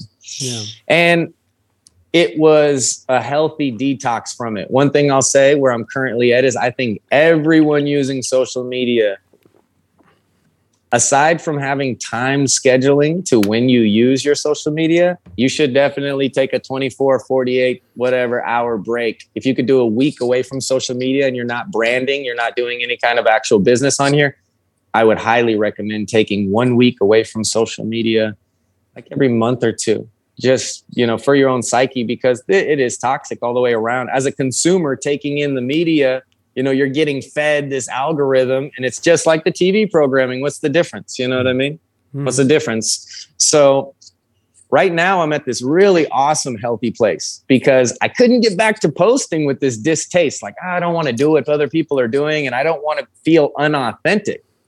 But then I just realized, man, it's not just the music. The music is the train for the message that you're meant to give in this life. And so if there's a social media outlet for you to inspire people, for you to wake up in the morning and somebody's like, I'm only feeling, half full this morning. And they see me and I'm like, nah, man, you're full. Like, you got this. Like, seriously, hey, first off, you're alive. Come on. That's one check. We're in the right direction right there. Because sometimes we just forget the basic stuff. And if I can drop a couple little things that remind people of how beautiful life is and how every day is an opportunity to be a little bit better, we need that stuff. I get the motivation from the people who inspire me. And so I think that positivity, we're just constantly like handing it and giving it to others. Well, you know what the negativity does? Same thing. So if you're consuming that, you're giving that back to other people and all that. And so I just am trying to be somewhat of a beacon of light for people in this dark ass world. Things are fucked up. Yeah. That is for sure. I struggle with this with my wife. I want to be supportive, but also want her to eat healthy because I want her to be around. She has struggled with it up and down weight over the last 10 years, but it's so hard with 2 little ones to find the time to work out and make healthy stuff. Yo, Robbie, I get it, man. I get it. And especially for your lady, you're trying to be supportive and stuff. Yeah, I understand. Yeah, because health is wealth, and you want your wife to be around to see your kids grow up. And all I could say, buddy, is you just keep fighting the good fight, man. I mean, one of the things that sometimes works and sometimes motivates my wife to get going, or she motivates me, is working out together. So maybe that's something you guys could find time to do. Work out together. Maybe make it like a walk, like go on a walk together, just you two if you can, or with the whole family. if you can. There's just it's you got to do what you can, and I understand, Robbie. And look, I'm trying my hardest. I got my Fitbit going, I'm counting those steps, son. It's not easy. It's not easy, and so keep fighting the good fight, my brother. I'm sucked into social media. Yeah, and you work with social media because you have a podcast. Robbie has a podcast. And yeah, it's hard. It's hard when you work a lot online. When you're on. All I do is work on, like this weekend in particular. The only thing I did on social media besides mindless scrolling was post about hydro because I needed a break from life so bad. Like I cook off Friday because life was crazy. And then over the weekend, I just needed to vegetate. I like binged watch a bunch of TV shows that I was barely even into, but I just had to decompress it somehow. So I turned off the brain. So yeah, I get it. It's hard to step away, especially when you're in it. But sometimes you got to do it. One of the things that I found that was really helpful for me in just not picking up my phone all the time was turning off all notifications for all apps. All apps. And if an app gets through, even if it's Uber Eats, it's like, oh, you got a deal waiting for you. Fuck you, Uber Eats. I turn off the notification right away because those notifications are like your little like your little beacons, right? They're beckoning you. It's like, oh, open me, look at me, scroll. You're on the toilet, scroll. Here's downtime at your job, scroll. So it's when I have those off, I find that I don't go to my phone as much. So that's just one of the things that help. I deleted Instagram from my phone and only use it in my browser. My mental health is so much better. Yeah, right. Ho and I take turns doing Ring Fit adventure with Nintendo Switch. Oh, nice. There you go. Some gaming stuff. There you go, Robbie. You could do some gaming stuff if that's your thing. When the weather gets better, yes, sir, go get some. She'll get there. Right now, it's more mental. Oh, yeah. Raina knows. Yeah, I mean, when you just have a baby, because, Robbie, you just had a baby. So, I mean, of course, she needs time to just heal from having a baby. So, hell yeah. She'll get there. You guys will get there. It's all good. Everybody has their journey. How was Linda? Oh, go ahead. I was going to say, can I lend a little something for Robbie? Oh, please, please. For me. Yeah, definitely is, man, the toughest person ever to get a change from, I learned a valuable lesson from. My mom has been a savage cigarette smoker and alcoholic my entire life. And so I've tried everything to get her to just care about her health somewhat, like just a little bit, just maybe cut back here, maybe do this. And nothing ever works when you try to tell people like that they're set in their ways that no, I don't want to hear it. So finally, I just started changing my life. I started, when I would go see her, I wouldn't drink every time because that was just a thing. We drink every time. So I would have some nights. She's like, why aren't you drinking? I'm like, I don't want to drink tonight. I just want to talk to you. And then it started, she saw my body make a transformation when I started working out a ton. And so when I come up there, I'd wake up early and I'd run up the mountain and back down the mountain. I'd sit there and I'm working out in the backyard. And she's like, okay, I see you making some changes. Mm-hmm. And finally, I left her the little 3-pound weights. And I was like, Ma, if I leave these 3-pound weights, would you just wake up in the morning and just do a couple of these little workouts? It's been helping me out a lot. And she's like, yeah, I might. Like a week later, she sends me a little deal. She's like, I'm working out. I'm like, oh, shit. It's like, really, you just got to be that change that you want to see is one big thing. So, if you want her to eat healthy, just eat healthy. That's all that you eat now. And you don't got to push her to do it, but that's what you're doing as she starts seeing the change it makes in you. I don't know, maybe you already are doing that, but that's just, one recommendation. And then I love what you said, because that was going to be my other one, was like, exercise together, man. You get so much out of that. And do simple stuff, just real easy stuff. And if they don't want to do it that day, do not push them, because that's going to be the furthest, you're going to get the furthest away out of that. You just got to keep living that thing, and they see it in you and they're like, all right, I'm going to try that. I don't know. I think it works. Yeah, no, totally. I've one of the things about my weight especially is when I've lost weight several times in my life, and I used to be like 325 in high school. And yeah, man, it's no joke. I used to get down, son. Mad props. Oh, baby, I used to eat a whole pack of hot dogs just like to the face with a pile of ketchup, son. I'd just be, oh no. Oh, dude, I grew up on TV dinners. I was poor. You know how that goes when you're poor. I ate them TV dinners and ramen. Hell yeah, baby. We fucking fill up. So, like it's a struggle. It's been a lifelong struggle, and it's like I don't know. When I saw what I saw when I lost all my weight initially, and I was online doing it all and stuff, is that people around me and even people in my personal life outside of social media, because fuck social media, that's not real. Fuck it. But the people around me in my life, when they saw that I was losing weight and they saw I was making a change, and when they saw I quit drinking, and because I used to be a terrible alcoholic and drug addict, but like mostly a terrible alcoholic who was not liked a lot, even if by my own friends, they saw this huge change that occurred, and it made them want to change for themselves as well. And that's one of the coolest things to see is like when you take personal responsibility and you make the change for yourself, you see it happen, you see it around you see it in your community, and whether your community is, your city or your group of friends, it's like you see it. When you better yourself, people see that shit, and it makes them want to do it too. And I think that's why it's so important that Hydro is so vulnerable with his lyrics, and people are so open and honest on these kind of situations where we get to talk about these sort of things, because this is the shit that people are looking for. And I feel like the world is there's so many people in the world I feel like are lost, and all they have to look for are these like fake ass Instagram like improve your life and a motivational this, and you go girl, and you be your big self. Like it's not what people need. It's not this idea, it's not this like a few sentences are gonna fucking make your life fucking better. It's like there's harsh realities that need to be faced, and there's personal responsibilities that need to be taken, and that's really what it's at. Sharika, what's up? Zippy Zipper, what's going on? Welcome in. But yeah, I don't know, man. It's one of those things that I've really noticed is like whenever I start taking personal responsibility for myself, is like I start seeing a change in those around me, and that's beautiful. That's so beautiful. So well said. So Raina had a question. She wants to know how you know 420 Pinups and Sunny, because she said you're friends with them on Instagram. So I don't know. Do you know them personally? Sunny Smoke Shop?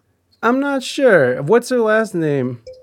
Raina? I can't remember. Oh, Sunny the photographer? Yes, there you go. Sunny, she works for... She's a fan of my music. Yeah. So she followed, and she has a dog that looked just like my dog Amsterdam. That's what it is. Yeah, she has a Brindle pit bull, and I am a sucker for a Brindle. I just love him to death. That was my best friend for 16 years, and her dog looked just like my dog, so I follow her page. And okay. Yeah, and then the other one, the 420 Pinups, that's probably from just like doing all the High Times Cannabis Cups that I've done, and all the weed events and things like that. I'm not sure. I don't remember ever even seeing that page. Well, it's very props to them, right? No. Well, Sunny, she runs 420 Pinups, and she's a photographer for. Oh, that's why then. Yeah, okay. Yeah. But what Suicide Girls or something? There right? There you go. Yeah, exactly. That's fun. That's fun. No, it's all about her dog, and her photography is great too. But I love her dog. Yeah. Raina, and she's good people. Raina works with them. She's a dreadhead too, so you know that we're all connected. All connected through your dreads. It's like antennas, baby. Hey, what's that movie where they hook into each other through their tails and stuff? What is that? Oh, that's Avatar. Funny. Avatar. Yeah. Yeah, we do it through the dreads. You do it through the dreads. Yeah. When I was born on my damn deepest point, when I was on my damn deepest point in life, must have been a year after I lost my family when it finally made click and you know they are gone. Oh, I see. All I needed was goddamn hug. Someone who was there for me and just listens. No bullshit advice. No plenty of fish in the sea. Only listen and hug. That's all I need. Yes, exactly. It's like no one wants to hear, like there's there's plenty to move on. There's more out there. You're gonna be okay. It's like, you know what? It's okay. Just shut up and listen. Yeah, exactly. It's just listen to them talk. That I've made so many mistakes like that, and especially on this show is where I'm just like sitting there talking at people instead of listening, and it never goes right. You know what I mean? I don't know. Like when I'm just sitting there like talking at people, it just never really. It's not an exchange at that point. I feel like it's more of an assault. It's good you're mindful of that. Some of the biggest podcasts, I don't think people are very mindful of that. Oh my God. It's so annoying when you hear people just talking over each other, or when you can tell that people are just waiting to speak. That drives me nuts. It's hard for me to do that. Toughest part about being a podcaster, we have to have the question, listen to the answer, watch chat, and stream. Oh yeah, this is not easy to keep track of all these things, but it's but it's a skill. I think it's a skill set, and I think one of the things that that we could take from this conversation even is that skill sets can be built. And like I love how you said, you saw somebody doing something that you wanted, and you're like, well, if that son of a bitch can do it, I could fucking do it. And it's really just talking about like questioning, like asking yourself, it's like, is this what you want to do? Is this what you want to really pursue? And then it's go build that skill set.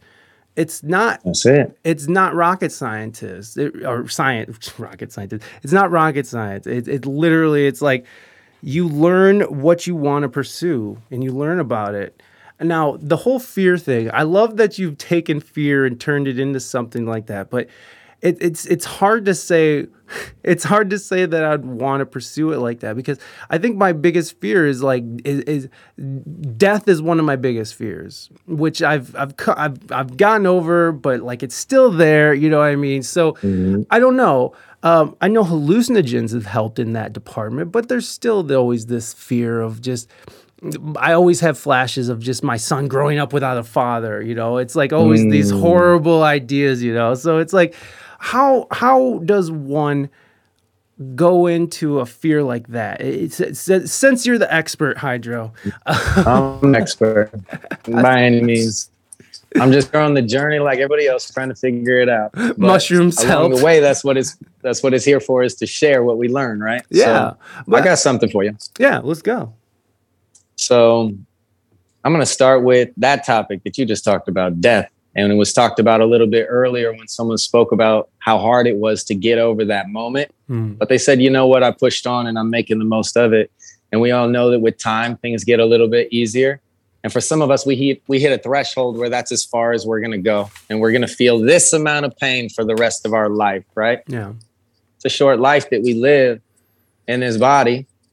And, I believe that death has been one of the greatest lessons in my life about those important questions. So like I say, some people never ask what makes you happy. I went to a funeral, I had a 67-year-old man hear about the story of my life at the dinner table. This man was a rocket scientist. No joke. He was just retiring and finally finding what made him happy. He had been a rocket scientist because his parents thought that's what he should be. So he never really enjoyed that. And he looked at me, he's like, how the hell did you figure it out at such a young age? I'm like, what do you mean? And he's like, how did you find that thing that you're truly passionate about? Like, I'm just now understanding it. And it's all the hardships that I went through in my life, but that's irrelevant to the story. The point is that he needed to ask that question, right? He needed to have something in his life that rocked the boat. And it didn't happen until later in life, way, way later. And so let's not neglect these lessons that we get to see when we have a loved one that passes away in this life. And we mourn as we're supposed to. But I hope that we learn as it continues. When our dog passes away and our cat passes away and our mother passes away, our brother, our sister, our best friend passes away. What is this happening for? There's a lesson at play. And for me, the lesson, the one that I can gather from just living, seeing life, and then actually reading some of these sacred scriptures is temporality. This life is temporary. it's obvious that we are not going to be here forever, but yet everyone lives in the body and just goes like, it's not gonna happen to me. And you try to avoid the idea of it. And then when it comes, man, it may be the most fearful thing that you ever experienced. Yet you knew your whole life it was coming.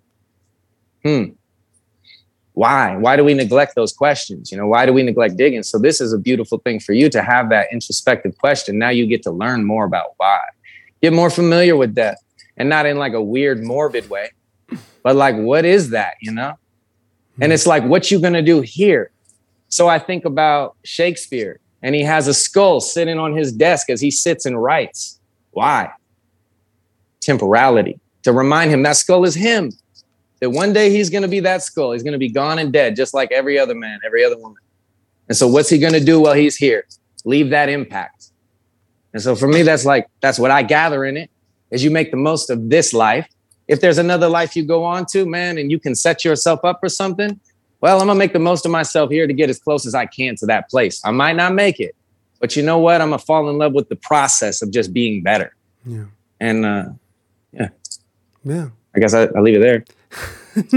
No, I mean, that's beautiful, man. That's a great way to put it. Yeah. I mean, what are you doing with this life that we're living, and how can you go forward and pursue it with the most passion and help the most people, and get to a point in life where when you are staring at death, when that's your time, that it's not regret that you're feeling, but you know, acceptance and love and some sort of understanding beyond anything that we can even understand right now. So yeah. I don't know. That was a little much there. No need to read now. Just that's good. Like to just read. Oh, I don't know. I just thought I struggle with looking to the future too much. Always about what my next move or project is. Never enough focus on the now. My son finding such beauty in the now is my inspiration. Yeah. Isn't that a lesson? Yeah, for sure. Yeah, and while I'm sitting here thinking about my own death, you know, my life passes me by.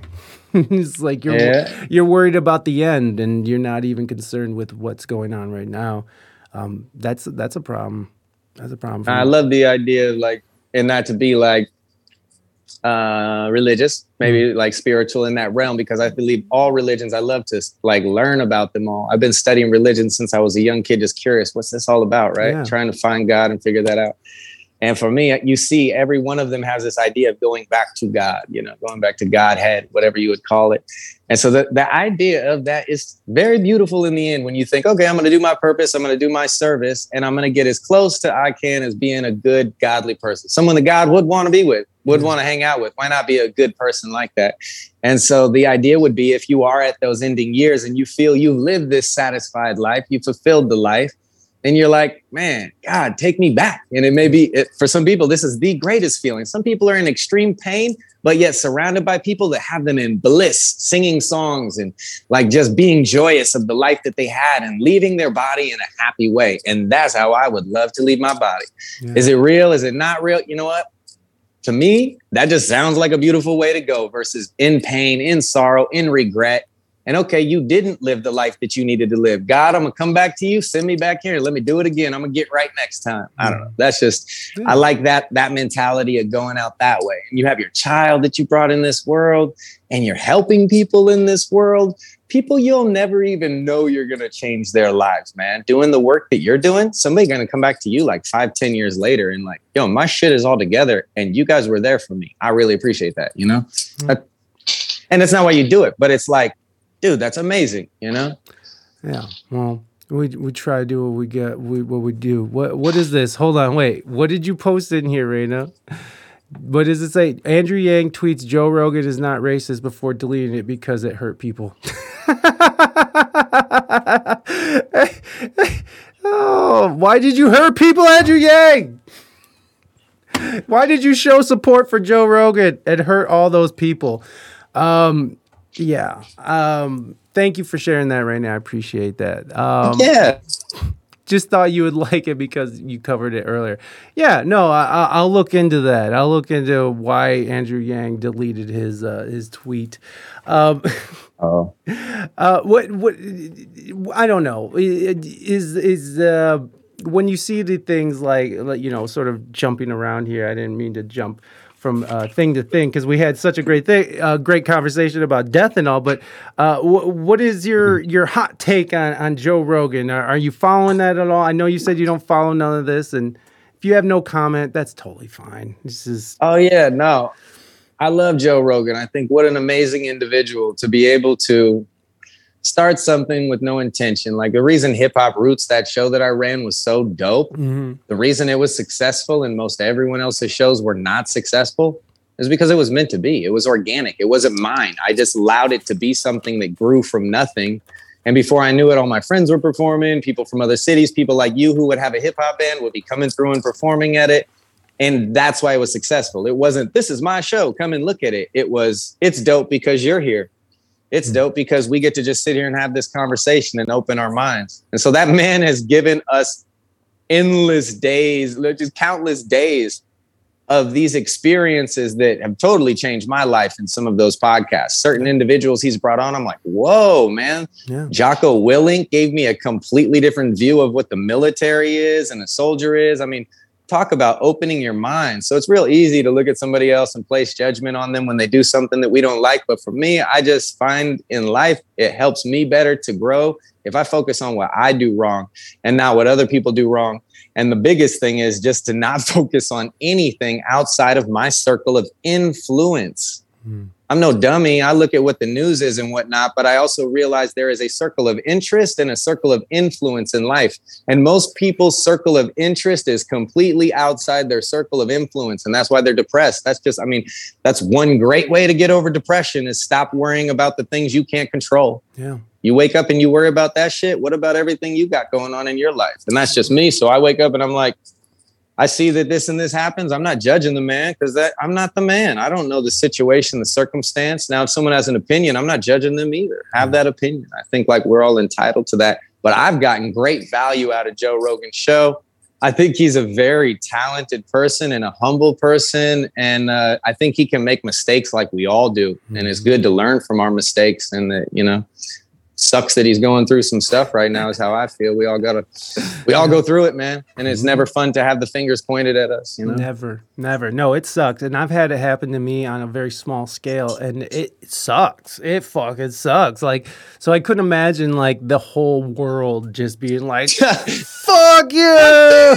Everything you did doesn't matter anymore. Right. Okay. Like, it's crazy. It's crazy. We're humans. Exactly. We're flawed. Exactly. And that's the problem. That's the problem that I'm finding mostly with this idea of like no redemption, no forgiveness. It's like you made this mistake and you can never come back and you lose your career. It's like, holy shit. It's like, I'm sorry, but are people not listening to the words that come out of our president's mouth? Like, I mean, like he has said some of the most egregiously racist shit. Like there are countless minutes of video on the internet, if you can find it on Google, but just of him saying the most horrendous stuff in context. In context, they show it. The thing about the Joe Rogan thing is all those are out of context, which is really hard to like out of context, the hard R. But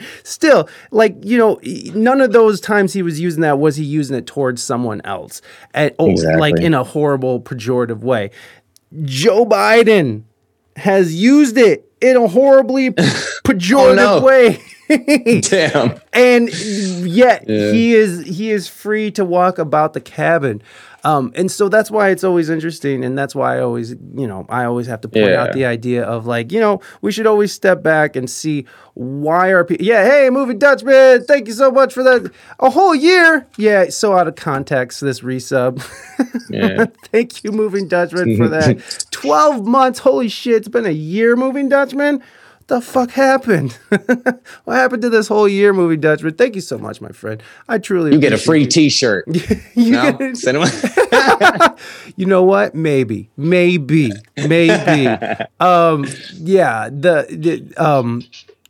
No, I forgot what I was talking about. Oh well, who cares? It's fucking Joe Rogan. I've been talking about this for the last 2 weeks, so I'm sure people are sick of me talking about it. But it's just it always reminds me that there's whenever you see the media, especially the way that it's sort of taken this direction in the last 4 or 5 years, anytime I see them sort of go in this one direction, it always makes me pause and question, like, what is going on here? Why is this sort of the narrative? Like, what is the? Why are they going so hard on this one person? Is it because he's this horribly racist person whose words harm people, or is it because he has a huge platform and he's saying things that go against a certain narrative that they don't like? I don't know. Exactly. More to it. Yeah, there's more to it. And I think that people really do need to understand, and take time and to allow nuance into the conversation and not just, hey, fuck you, dude. You suck. Go away. You're done. Yeah. There's more to it than that, and it's silly to go about it, in the way we're doing it. But hey, we're still learning. We're still learning how to be a society, I suppose. That's it. What do you got? Any future projects coming up, bud? Like, what do you got coming down the pipeline? That's what I want to talk about. So, no doubt, I have an album coming up here on 420. Hey! And so one of the things that people know me for in my music, like the big buzz that I made the Secret Cup anthem song. There was a huge hash event. They traveled all around the country and got the best hash makers around and would have these competitions. Yes. Epic, like before there was legalization, before you had dispensaries, this shit really paved the way. And so I made this anthem song, this music video for it. Snoop Dogg picked it up, puts it on this show he has called Underground Heat. And I win first place on this like music video deal that he has. So then I'm flown around to High Times Cannabis Cups, all kinds of like canna carnivals on the East Coast and everything. Yes. And that's what really started boosting the music. So I'm really known for this very party-friendly cannabis, but yet educational, and like really kicking game on some of the history of cannabis. Jack Hare was a personal friend of mine who was a legend. Really? In the game. Oh yeah, Jack I was Hare. A kid. I made a song that has over 500 million plays on YouTube called the Jack Hare Tribute. That was about his book that changed my life. It was the first book I ever read front to back. The Emperor Wears No Clothes. The Emperor Wears No Clothes. Great book. And I knew people weren't going to read it, so I put a 6-minute long song together that's the entire like damn near book of knowledge into all of that. And I got so much love from Jack. And, like I say, friends before he passed, we do hemp rallies together and trying to legalize cannabis. I'm just a kid out there like protesting with them, learning. And so, yeah, I go deep into the cannabis stuff. But with this album and the music that I make in general with Hiatus, I didn't want to come out with any cannabis real related stuff. I want to just come strictly deep with it. One thing that's kind of upset me with my name in the music is some people may not fuck with my music just because of the name, thinking, oh, this just cannabis related. But these songs, they're way deeper than that. A lot of the music I make is not cannabis related. And when it is, it's still kicking some kind of knowledge, still learning something, still speaking of it on a more uplifting topic than like, we getting hot. It's just we hot still. We still hot. Yeah. But so yeah, this album was designed, no smoking songs, right? Hiatus. It was all just uplifting, positive stuff. I don't think I mentioned smoking at all. And so Amsterdam is 100% straight smoking music because I know my smokers are, they're like, where are those songs at? I dropped a Kickback single while I was releasing the singles for that album. And that went crazy. A ton of people love that song. That's one of the songs from that album, produced by my brother Aaron Evans on the East Coast, another dope MC producer. And man, so this album's going to be crazy on 420. The plan is to fly out to Amsterdam, film some music videos while I'm out there, release the album while I'm there, probably do album release at the Melkweg out there. And that's the goal right now. Damn. I've got like more than half of the album done. And no bullshit, I'm not the type to be like sitting here tooting the horn, but I do have the confidence and I do believe in my art heavily. And I'm hearing what people are telling me. I've had a lot of serious heads listening to some of the songs. My bro E Swift from the Alcoholics is a producer and a DJ here in town who's a legend. And he's sending me the fire emojis like, we got to get together. We got to make some tunes. So, I'm very confident that some of the dopest smoking hip hop tracks ever are about to be released when this album drops, period, out of all of them across the board. So this is going to be that shit this year for people to be bumping tough. Amsterdam. They call it. Gonna kill it. 2022 is mine, baby. Seriously, this is the year it's gonna happen. Dude, I've been going. Oh, please. I was just gonna say, I've been going hard as a motherfucker. I've been utilizing the tools that I have in the best way possible without getting caught up in the social media. So using TikTok to duet and feature my style and getting tons of new fans pouring in from that. Got some videos that are just blowing up on there. And like lots of genuine fans that are like, who the fuck is this guy? I've never heard anybody sound like this. Or this guy sounds like Eminem mixed with Snoop Dogg and blah. I'm hearing the craziest shit. So whatever you guys think, as long as you dig in the music, you get in the message. I'm dropping those daily, 3 to 5 of them, using Instagram, all that to get the message and the positivity out to people. And I ain't stopping. I'm sitting on literally 4 albums that are almost completed right now, ready to just be dropping music all through 2022. So it ain't just Amsterdam, but that's all we'll talk about today. And again, I'm dropping Hydro's link tree in the chat. Everyone, make sure that you're going and clicking on that, and then you follow him up. Go listen to his latest album, which is Hiatus, and be on the lookout for his latest album coming up soon. Dude, that is such a great idea to go to Amsterdam and just start fucking and shoot a video there. Let's go. That is amazing. Yeah, I got a producer out there, Beats by F, and we're working on some music together. So I'm like, bro, come on, get a videographer out there. Let's go to town. He's like, I'm with it. Let's go. I'm gonna be riding a bike, try to get a dog up in the basket. You know what I mean? Just cruising with the pup. That's so dope. You got to do it. You got to do it. So do you already have your plane ticket booked and all that? Or no, it's not booked yet. Okay, no, it's not booked yet. So we're still dealing with a couple of complications we got to figure out along the way. But I've been out in Amsterdam. I judged the Cannabis Cup when I was 18 years old. I spent a week out there. It was life-changing, super dope. So, you know, I've been about this cannabis life for a long time. How did you become friends with Jack Herer? How does that happen? Pretty amazing story right there. So my friend introduced me to the book. I read the book. I was a big time hustler back in the day. Me and my homie would be out in California every week, picking up packs, driving them back, hustling pretty much. So in the process of doing that, we're picking up from people who are connected with Jack Herer. And one of the days that we're up in San Francisco, waiting to meet up with our guy, we're standing outside the car, chatting with one of the guys that's a videographer there. And he's Jack's videographer. And I'm telling him about how Jack changed my life and all this. And he's like, well, he's in the car right there. Why don't you just go hop in the car and talk to him? And I'm like, what? No way. I'm like 15, 16 years old or some shit, you know, super young. And so I pop in the passenger seat. He's sitting there in the driver's seat. And this is before he had his strokes or anything too. So he's fully there. And I'm telling him, oh my God, your book changed my life. It's the first book I really read. I can't believe that this knowledge is out there and that people, you know, are against cannabis. I always knew all my life when I was a kid. I tried other drugs and I knew something about weed and something about cannabis and hemp and all that. There was something more to it. And so he tells me, he's like, you want to know something that only 2% of the population or 0.2% of the population knows? And I'm like, yeah. He's like, so this is something that wasn't mentioned in his book. He explained that back in the day, they didn't need to use pesticides and they didn't even use fences because they would have their crop of whatever they were growing, whether it be like the cotton or the food that they're growing. And then they would line the outside of the crops with hemp. And it would be these large, big branches, deep roots that would go down. So the animals would come and like chew on the branches. They couldn't get past the branches really to get in. They'd end up going away. And then the hemp lets off a natural pesticide. So you didn't need to put any pesticides on the plants when it completely surrounded the field. And this is how farmers, you know, would take care of their crops back in the day. It's just like one piece of knowledge he didn't put in the book. Jack would kick this knowledge to me all the time when I would hang out with him. And over the years, as he had his strokes, things would change. He could hardly talk. And so I went to the Ed Rosenthal Wonders of Cannabis with him. And literally, as Rick Simpson oil was becoming a thing, which is this oil that was curing cancer and helping so many people, Jack's high off his ass on this stuff. And he's like, open your mouth. I'm like, what? And he's like, open your mouth. He takes a pin cap, the end of a Bic, and scoops up this black tar freaking Rick Simpson hash oil and is like scrapes it on my teeth. And I look around and all the old hippies had just solid black teeth across the bottom because you can't get this shit off your teeth for a while. And about 20 minutes later, so I'm just lit as can be too, you know. But yeah, I've had some great stories with Jack and sharing the song with him before he passed.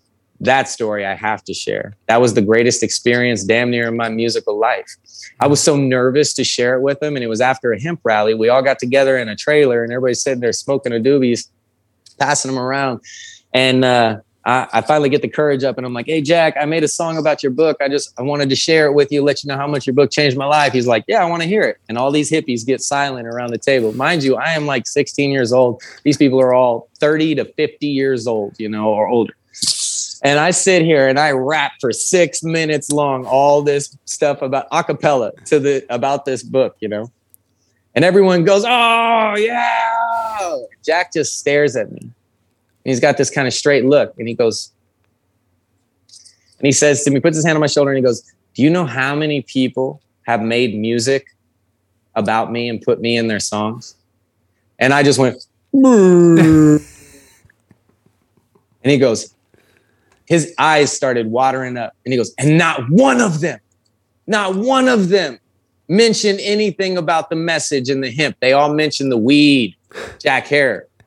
And I was like, oh, shit. It was just this moment of like, he gave me a hug and I'm like, it was super dope, man. That was like life-changing moment for me where I went from like, yeah.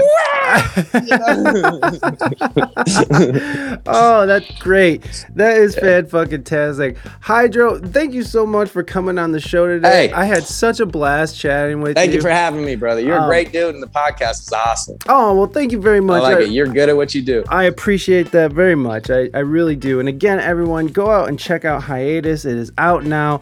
Go and stream the shit out of it. And of course, stay out on the lookout for his next album. Are you calling it Amsterdam? Was that what you said? It's going to be called Amsterdam. Okay. There's a story to it. You guys will learn more when you follow me. That's the name of my dog, Amsterdam, the Brendel we were talking about. Aww. He was my best friend.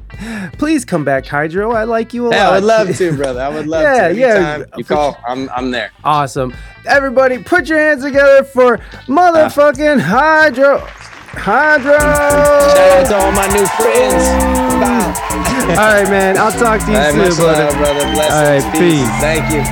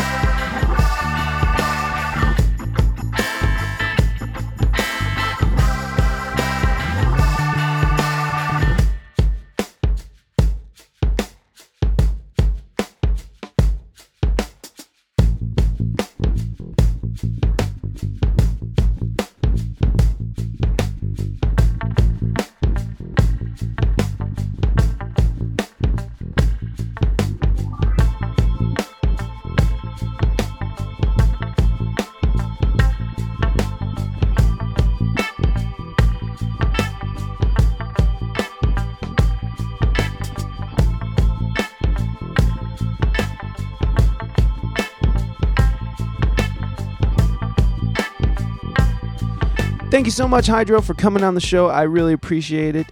Go and check out his latest album called Hiatus and his latest single called Determination.